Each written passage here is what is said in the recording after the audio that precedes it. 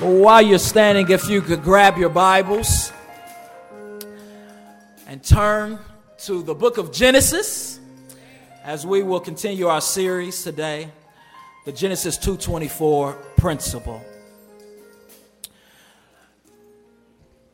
The Genesis 2:24 principle as we continue to preach on marriage and the glory of God and how God desires to receive glory from all Christian marriages.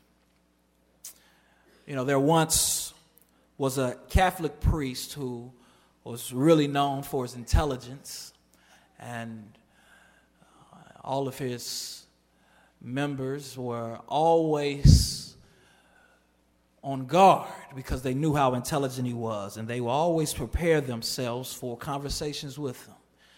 And one day he walked up to a member of his church and he asked him a question. He said, "Sir, how is your marriage going?" And the gentleman heard that he had been going around asking this question to all those who were married. So he had already prepared a very spiritual answer for him. And he looks at the priest and he says, "Well, if I could articulate my answer this way, just bear with me." He looked at the priest and he said, "Well, sir, I know that you're a spiritual man, so I'm going to make sure that I break this down to you with a spiritual answer." He said, "As I think about my marriage, I think about hell.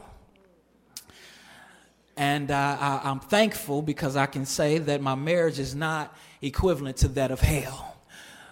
For hell is the worst," he said. And as I think about my marriage, I think about heaven. I think about how perfect heaven is and how wonderful it is." And he said, "Well, my marriage definitely cannot be described as being heaven." So he says, "I know how much you believe in purgatory. So I would say that my marriage is more like purgatory. I'm just waiting on the day where God will call me out of it." And the priest looked at him and he said, "Son, the Lord has not called us to have a marriage that is equivalent to purgatory. Purgatory is a holding place that Catholics believe is an intermediate position between heaven and hell."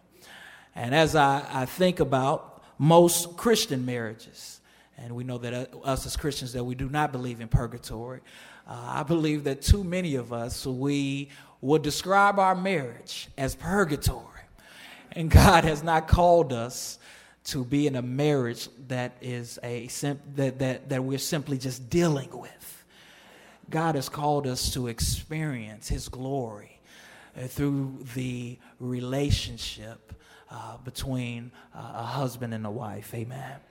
And the only way that we will experience the glory of God and enjoy our marriages in a way that God has intended is if we go to His operating manual. As if we go to His Word. Now, I know what some of you are saying, Pastor Jamal, Reverend Jamal, J. Dub, J. Will, William J. Holler. You've been married 3 months and you want to tell me about how God can be glorified in my marriage. And I just want to encourage you by telling you 3 things. Number one, the principles that I'm going to teach is a principle that was laid down from the foundation of the earth. And it's over 6,000 years old. So God has more experience with marriage than you do. And that's why I'm going to stick strictly to the Word of God. Number two, the person who talks most about marriage and who reiterated this principle was Jesus Christ. And He was not married. Thirdly, the Apostle Paul, who was pastoring over 13 churches, was apostle overseer of at least 13 churches, probably more than that, himself was not married. So your issue with me and my experience with marriage is a very invalid one. And if you would like to have a philosophical or spiritual debate about it later, I am in the office between 9 and 4. No, I'm just joking. Amen. Genesis chapter 2. Verse 24. When you get there, say, "Got it." Genesis chapter 2, verse 24. And I'm going to go up to verse 23 to remind us of what Adam said about Eve when he first saw Eve, when God first gave him his wife. And he says, "Then the man said, 'This at last is bone of my bones and flesh of my flesh. She shall be called woman, because she was taken out of man.'" Verse 24, "Therefore a man shall leave his father and his mother and hold fast to his wife, and they shall become one flesh. And the man and his wife were both naked and were not ashamed." You may be seated in the name of the Lord.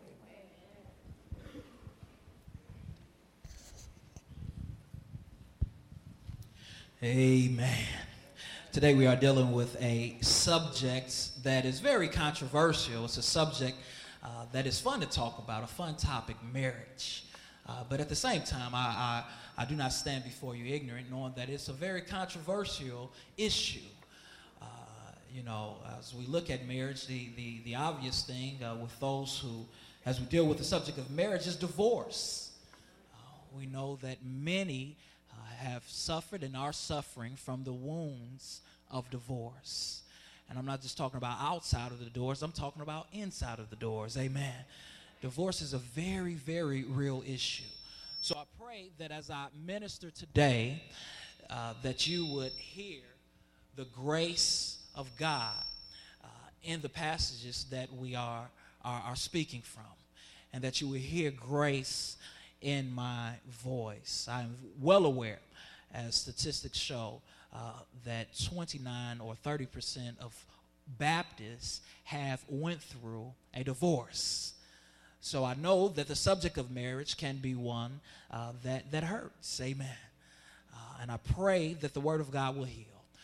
My prayer is that for those who are married, that we would take the principle that we are going to continue talking about today, and that we would go home with our husband and our wives, and that we would sit at the table and have a very real conversation.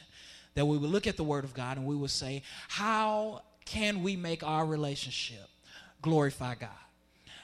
And also that you would look at your own relationships and say, this is where we've been falling short in our relationship with each other and in our relationship with God. I pray for those who are single and who desire to be married, that you would listen to these principles and that you would prepare yourself for when and if the will of the Lord allows you to get married. That you would sleep and that you would eat, that you would drink with this scripture in mind. And as you are dating or courting, that you would court that young man or that young woman with this verse in mind. And for those who are single and said, you know what, been down that road, or I've never been down that road, and I really don't want to go down that road, amen, who feel that you have the gift of singleness, as Paul calls it, amen. Now, the gift of singleness does not mean that you just made up your mind for the rest of your life you're going to be a player, amen, and you're just going to date and break people's hearts. That's not what it means. It means that you feel that you have been called to be single, and that you can be single without falling into sexual temptation. For those who feel that that is what they have been called to do, I pray that you will listen to this series and this message with the intent to learn in order to minister.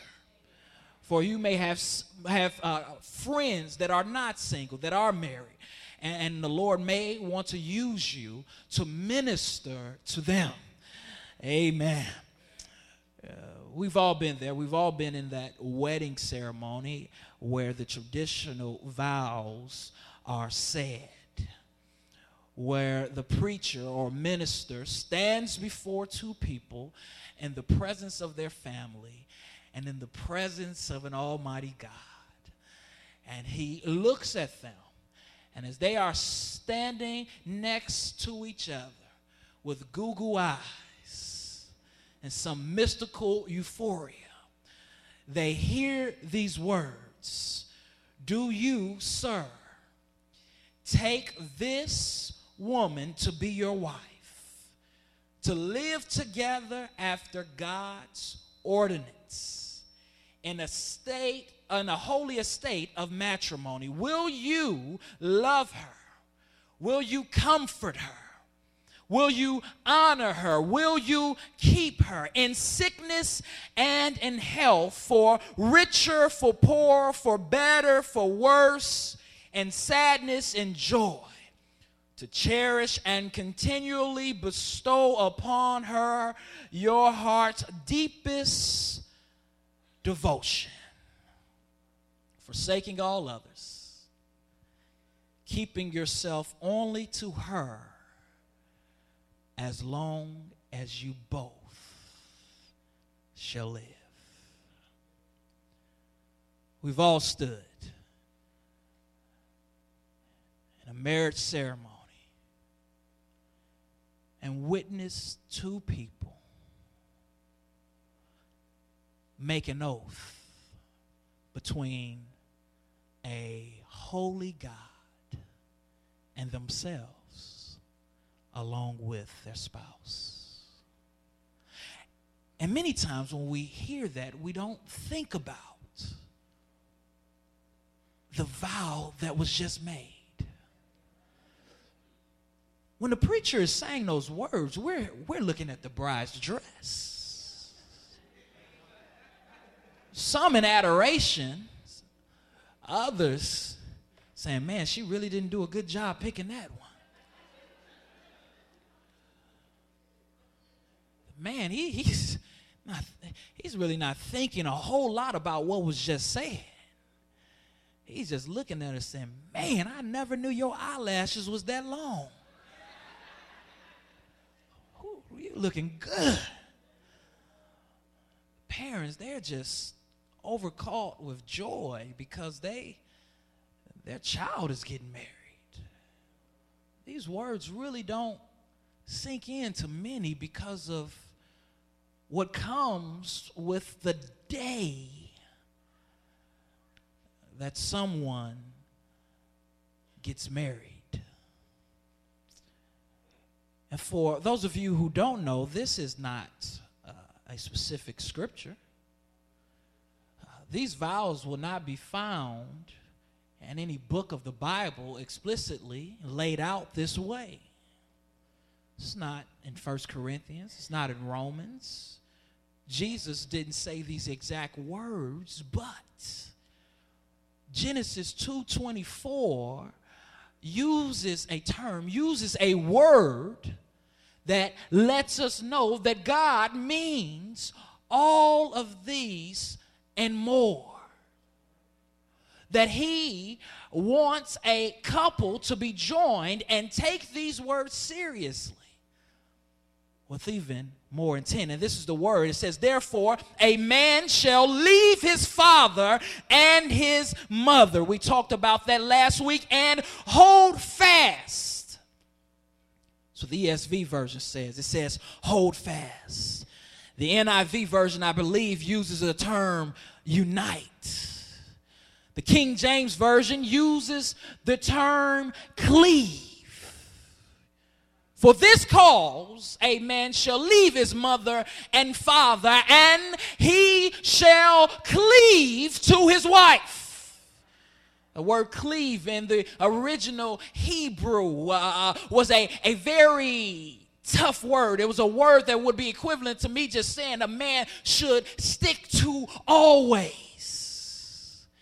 It's referring to the stick-to-itness of marriage. That despite the circumstances that one would experience in marriage, that they should do all that they can to work it out.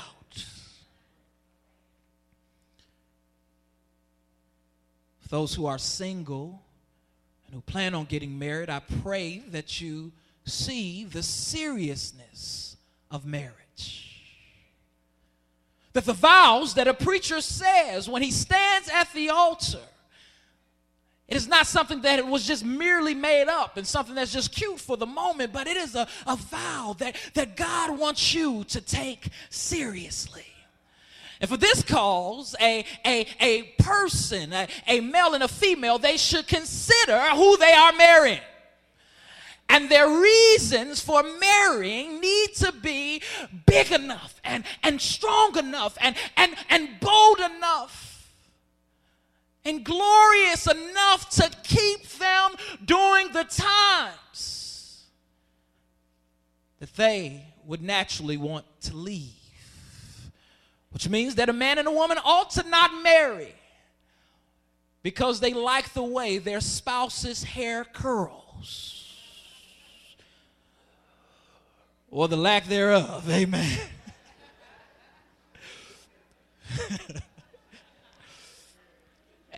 and they ought to not marry because they like the way that their spouse chews their gum. A woman ought to not marry because she likes the way her husband's to be six-packs looks or the way he dresses, because we know that all of those things are circumstantial. Hair fades. Now, many of us, we know that we can just go buy more hair, sew it, stick it, glue it back on.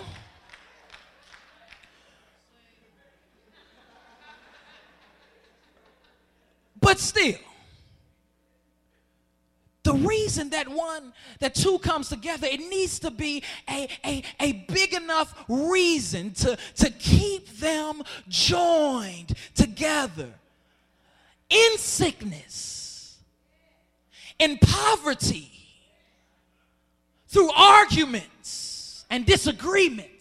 There needs to be a big enough reason. The reason that they are marrying needs to be big enough to keep them when there is no steak on the table. There is no gas in the car.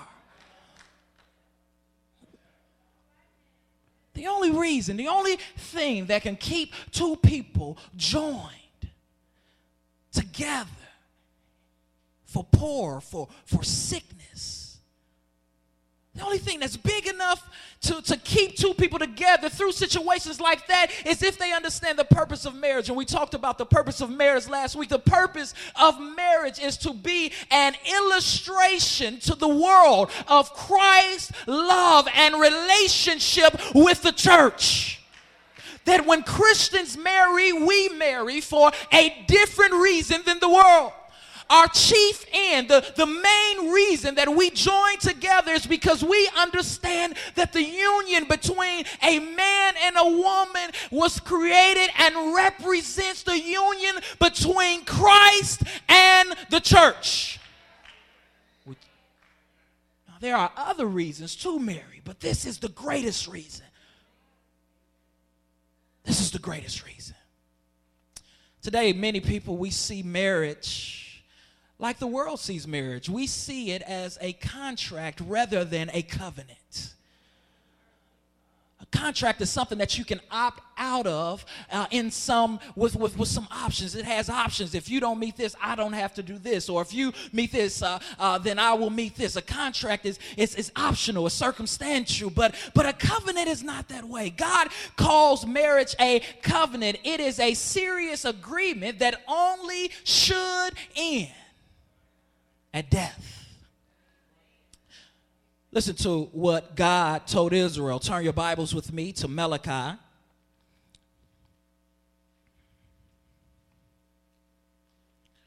Chapter 2. Malachi chapter 2. Amen. See this point, and we are going to read starting at verse 10, going to verse 16. And it says, "Have we not all one Father?" This is God talking to Israel about their sins against one another and also their sins against their own family. It says, "Have we not all one Father? Has not one God created us? Why then are we faithless to one another? profaning the covenant of our father.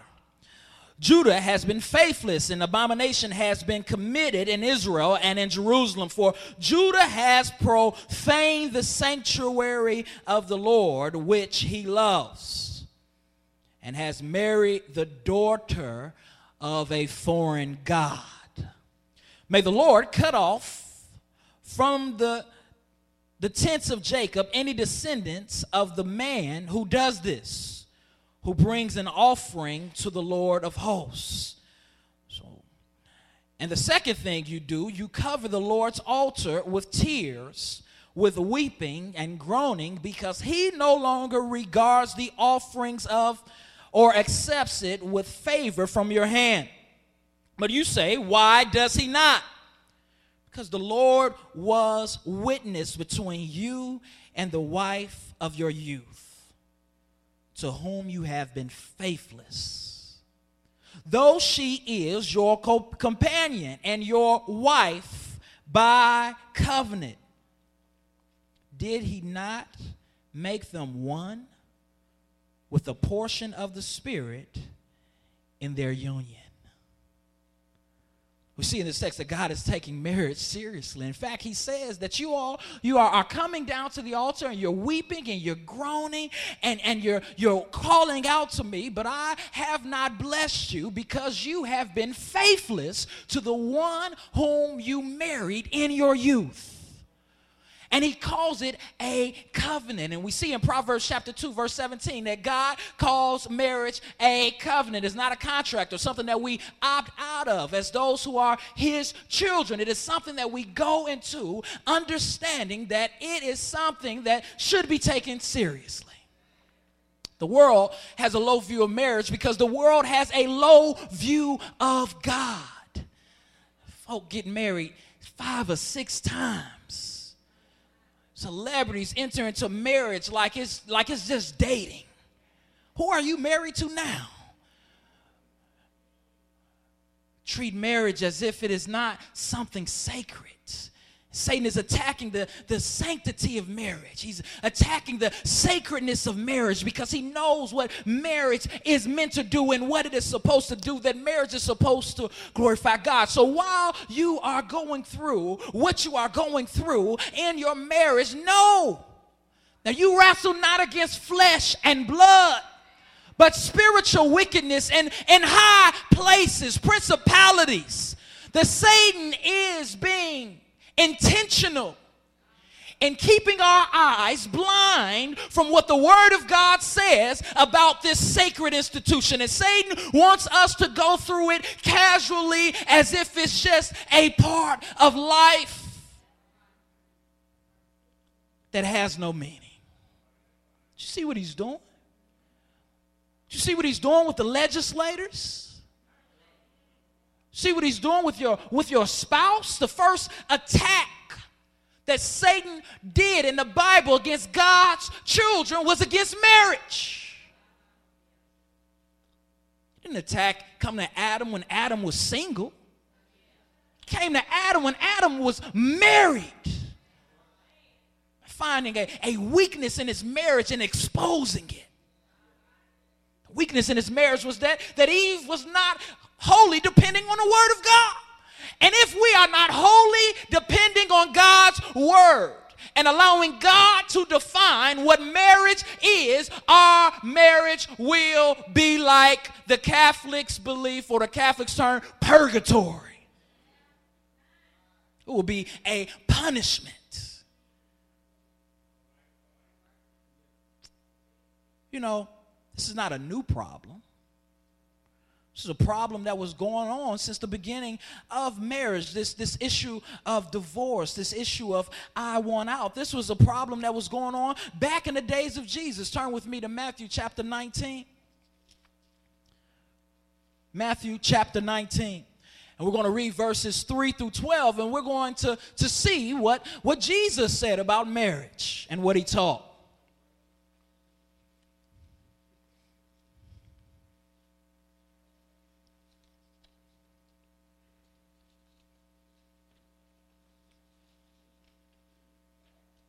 Matthew chapter 19. verse 3, and it says these words, and the Pharisees came up to him and tested him, speaking of Jesus, by asking, is it lawful to divorce one's wife for any cause? He answered, have you not read that he who created them from the beginning made them male and female, and said, therefore a man shall leave his father and his mother and hold fast or cleave to his wife, and they shall become what? So they are no longer two, but one flesh. What therefore God has joined together, let not man separate. So in essence, Jesus' answer is no, but let's continue.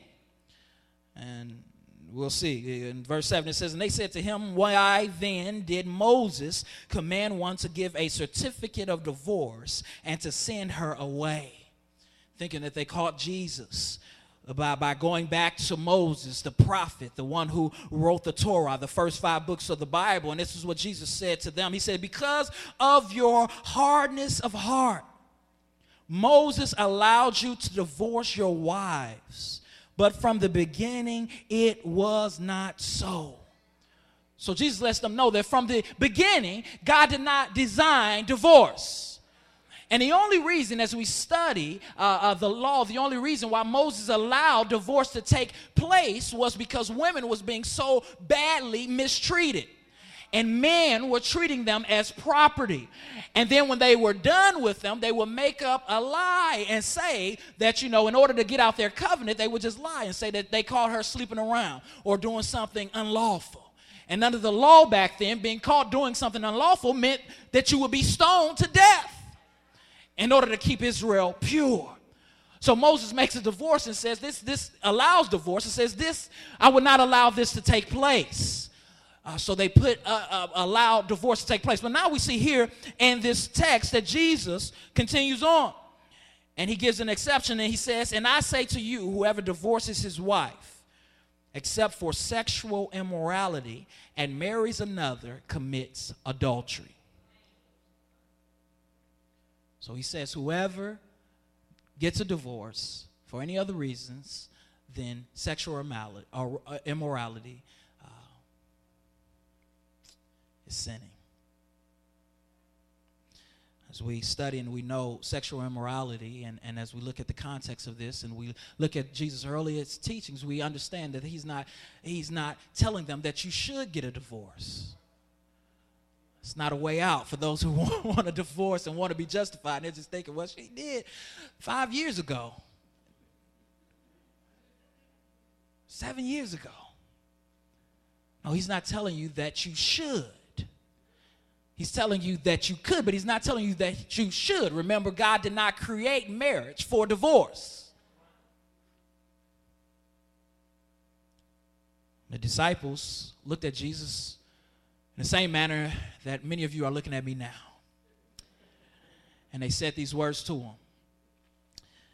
The disciple said to him, if such is the case of a man with his wife, it is better not to marry. But he said to them, you're right. Not everyone will receive this saying, but only those to whom it is given. For there are eunuchs who have been so from birth, and there are eunuchs who have been made eunuchs by men. And there are eunuchs who have made themselves eunuchs for the sake of the kingdom of heaven. Let one who is able to receive this receive it. In other words, Jesus is saying, I'm not going to change my stance, which is God's stance on marriage. If you are saying that it is too hard to go through with the covenant of marriage, he's basically saying, then you should make yourself a eunuch, or you should not get married. Because to God, not to Pastor Jamal, well, to Pastor Jamal as a result of God, but to God, marriage is supposed to communicate a beauty that cannot be seen in any other institution. A relationship between Christ, the Savior of the world, and the church. So Genesis chapter 2, Verse 24 says that a man should cleave to his wife, that he should unite to his wife, that he should stick to his wife, that he should do everything in his power to keep that relationship glorifying God. Glorifying God. And the reason that this is difficult and in many instances within the body of Christ is because many people simply do not choose their spouse wisely. And that's what Paul talks about. In 1 Corinthians, he says, do not be unequally yoked with unbelievers. And some people are miserable in marriage because they are yoked up with someone who is not in Christ. And therefore, they do not know how to appropriately love them. Their spouse does not know how to love them because they don't know the love of Christ. Therefore, their spouse is selfish. Their spouse only thinks about themselves. Their spouse puts other things before them because they don't understand what the Bible says about marriage, what God says about marriage, and what God love does to the heart of a believer. So many people seek and want divorce because their spouse is not treating them the way that Christ calls them to treat them. Therefore, those who are single, we should be careful. And we should make sure that we are not looking at marrying a Lil Wayne type.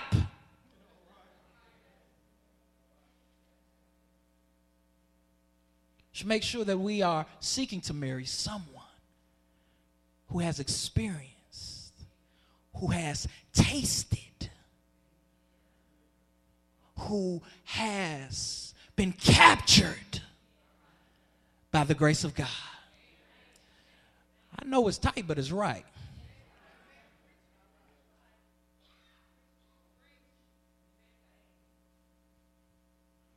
Wondering why things aren't going right at home.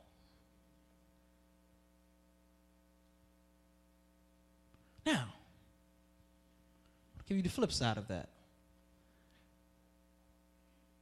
I believe that the majority of Christians who do marry an unbeliever probably married an unbeliever because they at that time was an unbeliever, or because they simply just didn't know better. And the Bible deals with that, amen.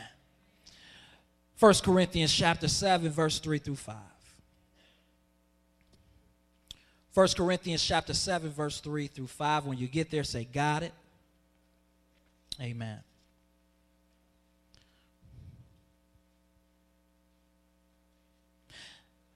Amen. Actually, I'm going to go to verse 10, and we'll come back to 3 through 5 in a second. So we're going to look at 1 Corinthians chapter 7, verse 10 through 16.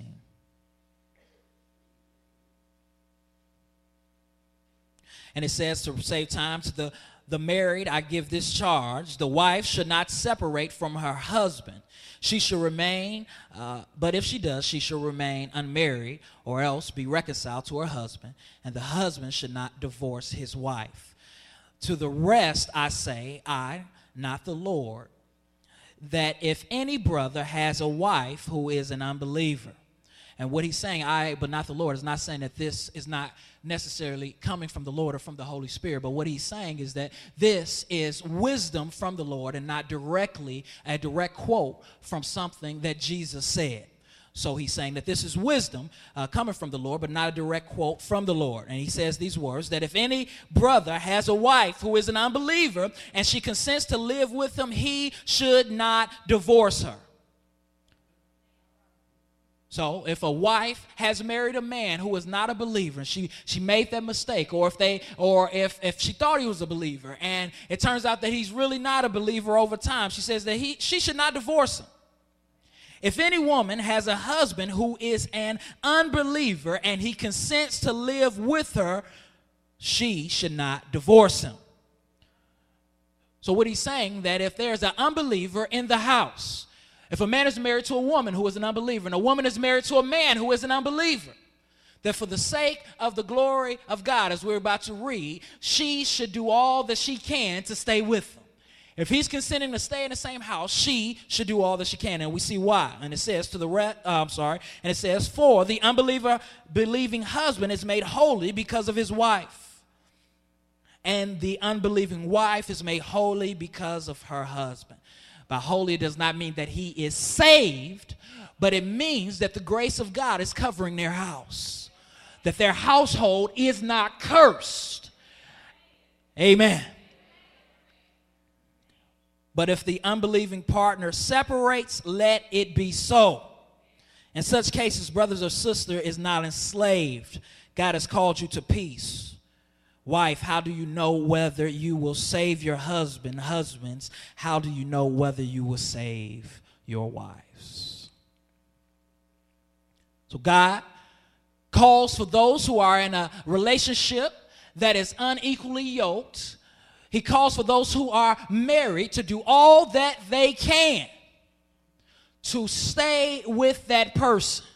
In fact, Paul goes so far and he says, listen, if that person is consenting to stay in the same house with you, you allow them to stay in the same house, you stay married in order that they will come to know the Lord. In other words, he's saying that you are their only hope, or you are the measure of hope, I'll say. You are the substance of hope that God has put in their lives, and God can use you to change their lives. But their lives will not be changed if you are not acting like a Christian.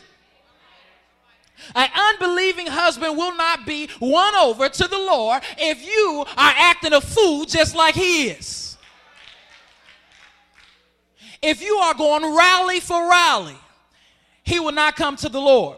At least not as a result of you. If you are fussing and cussing and acting a fool and cutting up just like him, you're not helping him. That's what the Proverbs said. It says, love your enemies. So if your enemy is hungry, you feed him. And Jesus goes on and he quotes that Proverbs on the Sermon on the Mount. For he said, it will be like heaps of coal on the other person's head. Be like coal heated up on their dome. And they'll be walking around so frustrated, so irritated, because they won't understand why you are loving them, even though they have declared and made themselves your enemy. And that's the type of love that changes people. That's what the proverb says. Exactly what Christ said on the Sermon on the Mount. When he was teaching his disciples to have a radical type of love. If someone slaps you on the left cheek, turn and allow them to slap you on the other. That's not an argument saying that you should let somebody beat you up, but what he was saying, to be slapped in Jewish culture, if someone slaps you on the left cheek, that means they had to backhand you with their right hand. And to be backhanded was just as disrespectful back then than it was today. To be slapped open-handedly in Jewish custom was one of the worst signs of respect. But Christ was saying the way that you will lead other people to me is by allowing them to humiliate you in order that you can point to him and say that I'm going to love you past what you just did because he loved me past what I did. Oh, it's not popular. Amen. Y'all going to go home and watch T.D. Jakes tonight just to get stirred up. Amen. But it's the truth. Martin Luther King said it best. He said, darkness cannot cast out darkness. Only light can do that. And hate cannot cast out hate. Only love can do that.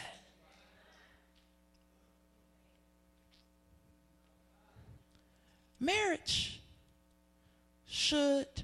a Christian marriage should be a beautiful illustration to the world of the love of Christ. Principle goes on and says this. After he says, and his And he says, therefore a man shall leave his mother and his father and hold fast to his wife. And he says, and they shall become one flesh. One flesh. They shall become one flesh. Now, when we look at this, the first thing we think about, or many people when they quote this, they think about a sexual union. Or as one theologian calls it, the marriage act. For sex is supposed to be an act of marriage. And anything, sex outside of marriage is degrading. It is sin. It is unpleasing to God. So the marriage act or sexual intimacy is one way in which a man and a woman comes together to become one flesh. And that's what God calls them to do. In fact, the reason why is because that the marriage act is a symbol of two people becoming one. And for people who are running around doing the marriage act outside of marriage, they are joining themselves with multiple people and creating soul ties with people.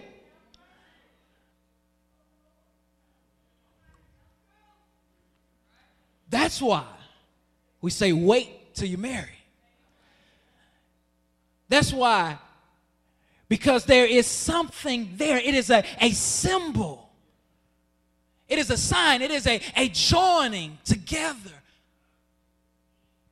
It is a joining together. Praise God for deliverance. Praise God for healing. Praise God for grace. Praise God for forgiveness. Amen. Two shall become one flesh. But Paul even expounds on this when he says that's why a man should not keep himself from his wife, for his body is no longer his own, but it's actually owned by his wife. And a wife should not keep herself from her husband, for her body is no longer her own, but it's his. And Paul says that if you are going to keep your body from your spouses, then make sure you come together and agree. And the next part of this is profound, but yet common sense. He said, lest you enter into temptation. In other words, if Papa's not getting fed at home,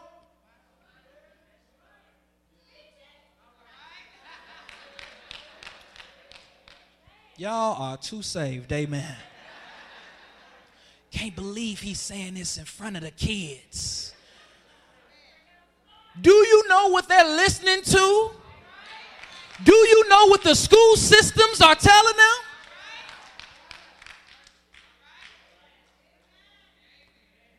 Folk try to act all dignified, like they don't know. They probably can teach you something.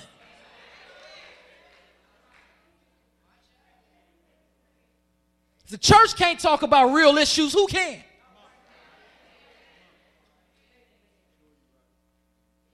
Listen up. The reason why this is so beautiful, this is so beautiful, and the reason why it's so beautiful is because God allows a man and a woman, two individuals, to come together and to be one. And the way that God has intended it is for these two individuals to be more intimate and to have the most intimate and deepest relationship that there is. The beauty of marriage is that God is calling together two individuals to be more intimate than any other union. That these two people, now their thoughts become each other's thoughts.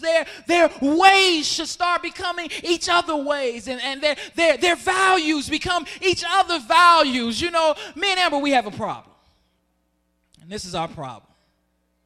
Before we got married, people thought we were brother and sister. They said y'all look just alike. And it's a problem because that's not necessarily a good thing. So then we start going back to the family tree, and we found out that our family originated from the same area. So we got real nervous. After doing some research, we found out that we were not related. I say that to say this. A man and a woman, after they've been married for so long, they begin to almost look alike. It looks strange to look at one and not see the other. It feels strange to talk to one and not ask about how the other is doing. Because there is an intimacy there now that God has made two people to become one. The reason why this is so hard in the Christian faith for two to become one is because we don't protect that unity. We let everything or other things get in the way between me and my spouse, or you and your spouse. And God has called the two to become one. There should be nothing that separates you two. Now, for the next 5 minutes, I'm going to expound exactly on what I mean by nothing. I mean nothing. I mean nada. I mean zip, zero, nothing. Some people are not becoming one flesh with their spouse because their job interferes. Well, Pastor, my hours won't allow me to. Our work schedule don't allow us to come together. Listen to me. The two shall become one flesh.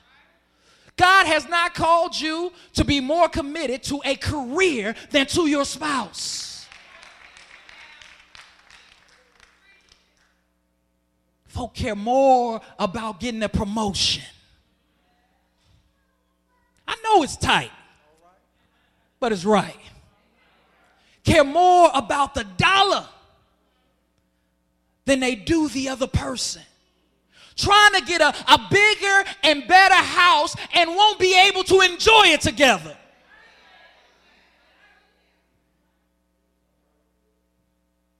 As the proverb said. The proverb said, better is a meal with herbs or vegetables, and love is present, than a meal with a fatty calf or steak, and love is absent. Sitting around here wanting to eat steak, but miserable while you eat it. Give me some ramen noodles.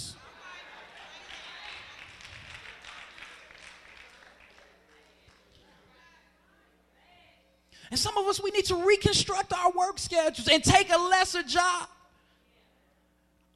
in order to fulfill the commandment of God. God does not bless mess.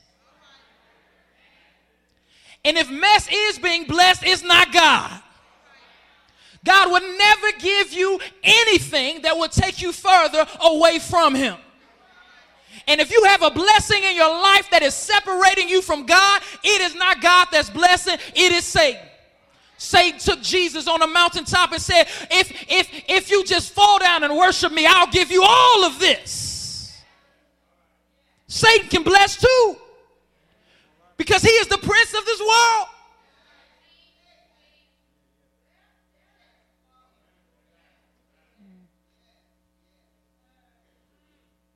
Some of us can't become one flesh because we got friends in the way. Well, me and my husband, we don't really get to spend a lot of time together. Well, baby, what does your schedule look like?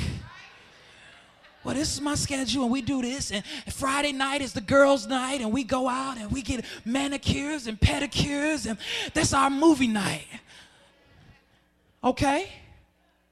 Well, see, we've been friends for a very long time. Sweetheart, when you get married,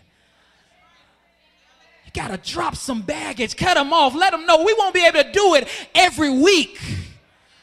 Maybe once a month, but not every week.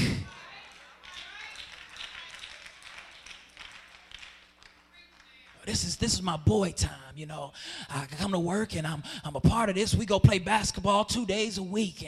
And I don't know why she just don't understand. I'm just trying to stay in shape and keep myself together. Now, if I wasn't in shape, she wouldn't want to be with me. But now I'm trying to be in shape and she complaining because I'm getting in shape. It's our time, my time with my boys. I need that time. And the only time that you give her is, hey, baby, how you doing? How was your day? How's the kids? Okay, good night. It's a miracle when y'all get away together. It's a miracle when y'all do something outside the box. It's a miracle when y'all have a conversation that doesn't repeat every day. Going to the club with your friends. Amen. Can I be real? Satan will not have the dominion and authority in Forest Baptist Church as long as I'm here. Amen. By the grace of God. I'm going to tell it like it is. Not trying to be popular.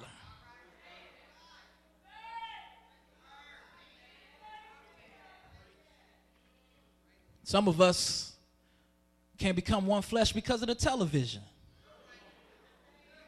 Say the average Christian spends 4 hours a day watching TV. You know what time everything comes on. TV Guide. Every reality show you know. No, all the contestants cry when somebody gets kicked off. I don't know why you got rid of her. Ray J, I liked her.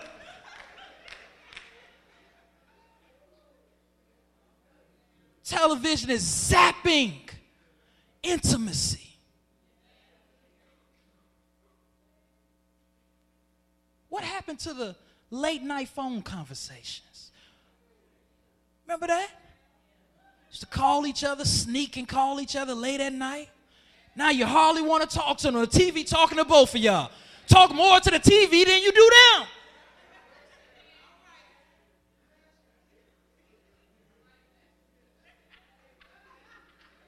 I just seem like I just don't know him no more. Of course you don't. Don't even know he's sitting next to you. He try to interrupt you doing your show. My show's on.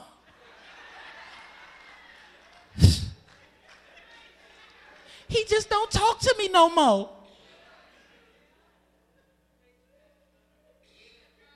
The two shall become one flesh. I encourage every married couple here to challenge themselves and to pick a day of the week where you cut off the television, all electronics, and at night you spend valuable time with your spouse. Cut off the cell phone, cut off the television, cut off Facebook, the computer, MySpace, everything. And if y'all are not having a good time, you just force each other to look at each other right upside the side of his head until y'all learn to enjoy each other's presence again. Reason why your marriage is failing is because you don't communicate. And when you do communicate, you're only talking about one thing, which is the third thing that separates people from becoming one flesh. It's the children. I'm about to leave it alone. Amen. Can I have 5 minutes?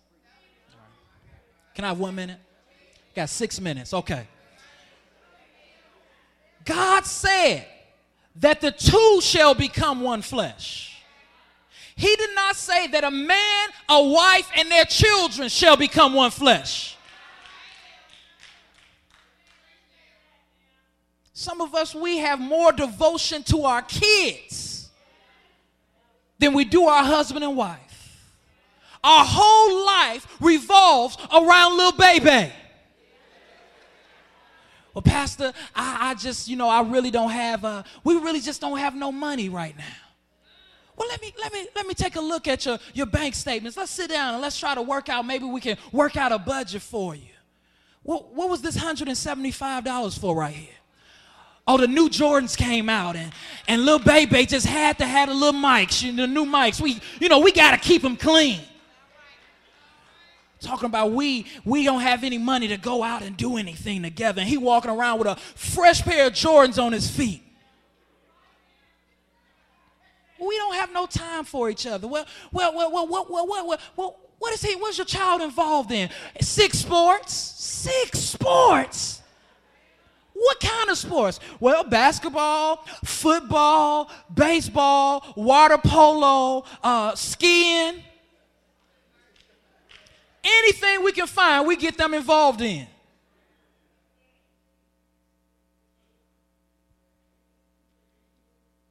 Kids running us crazy.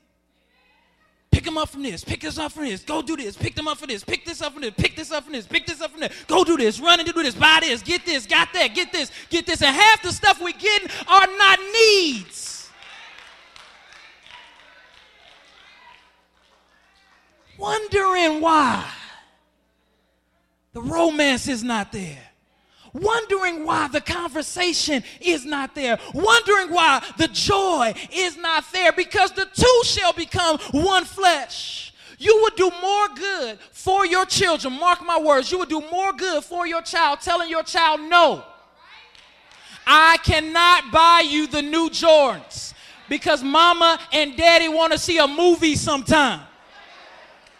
Then buying your kids Jordans and being miserable with your spouse. Your child will learn, grow, and have value for marriage if they see your marriage looking good. If they see mama kissing daddy for no reason. If they see mama and daddy going on walks in the middle of the week for no reason. If they see mama and daddy with the TV off looking at each other with goo-goo eyes. If they see mama and daddy caressing one another every now and then. Now don't be disrespectful, but showing love. Your child will value that in the long run. Mama said I couldn't play this sport. Told me to concentrate on these 2 sports. Son don't even like the sport. It has fun on the bench. Gotta keep them in this sport.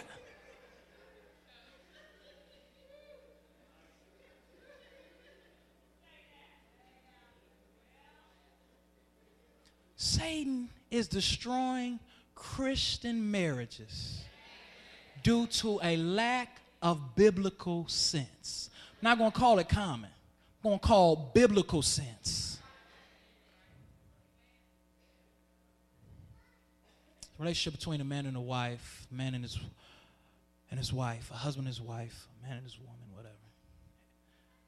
It's a picture of Christ's relationship with the church. Marriage is a picture of self-sacrifice, of self-forgetting. Praise God.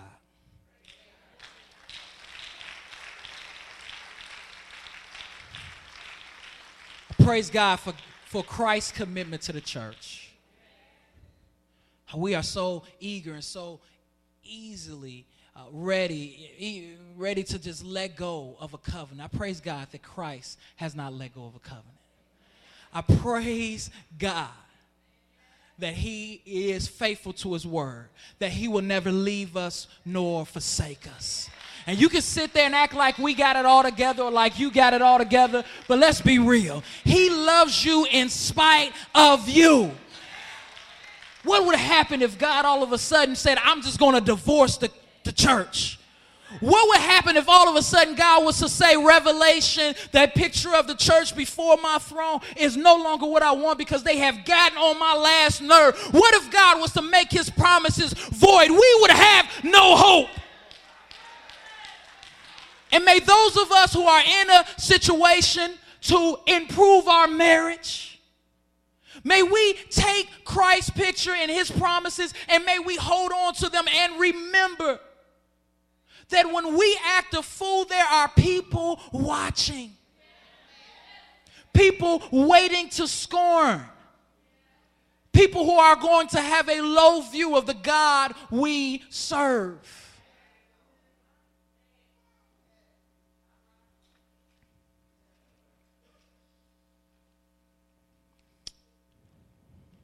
I pray that of all the things that can be said at Forest Baptist Church, that these few things will be said. The singles at Forest Baptist Church, they are waiting and they are wise.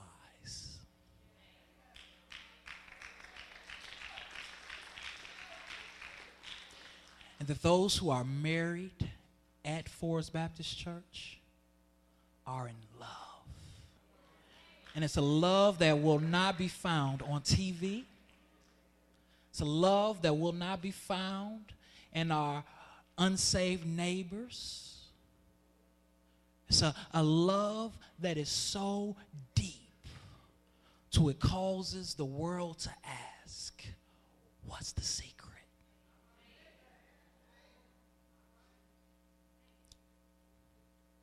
What's the secret? Let us pray. Father, I pray that you were glorified today. Pray that you will minister to every single soul here as they leave your presence and as we take communion. Those who are single will look at marriage as a glorious thing, the deepest picture of human intimacy.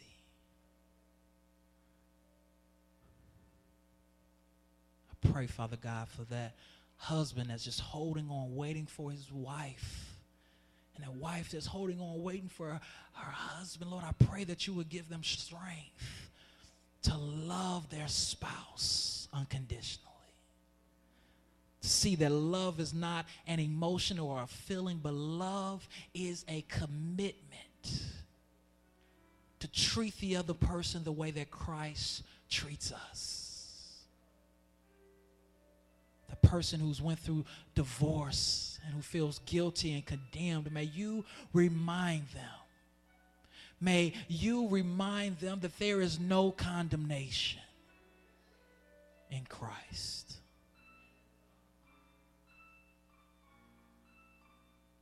May you be glorified. In Jesus' name, amen.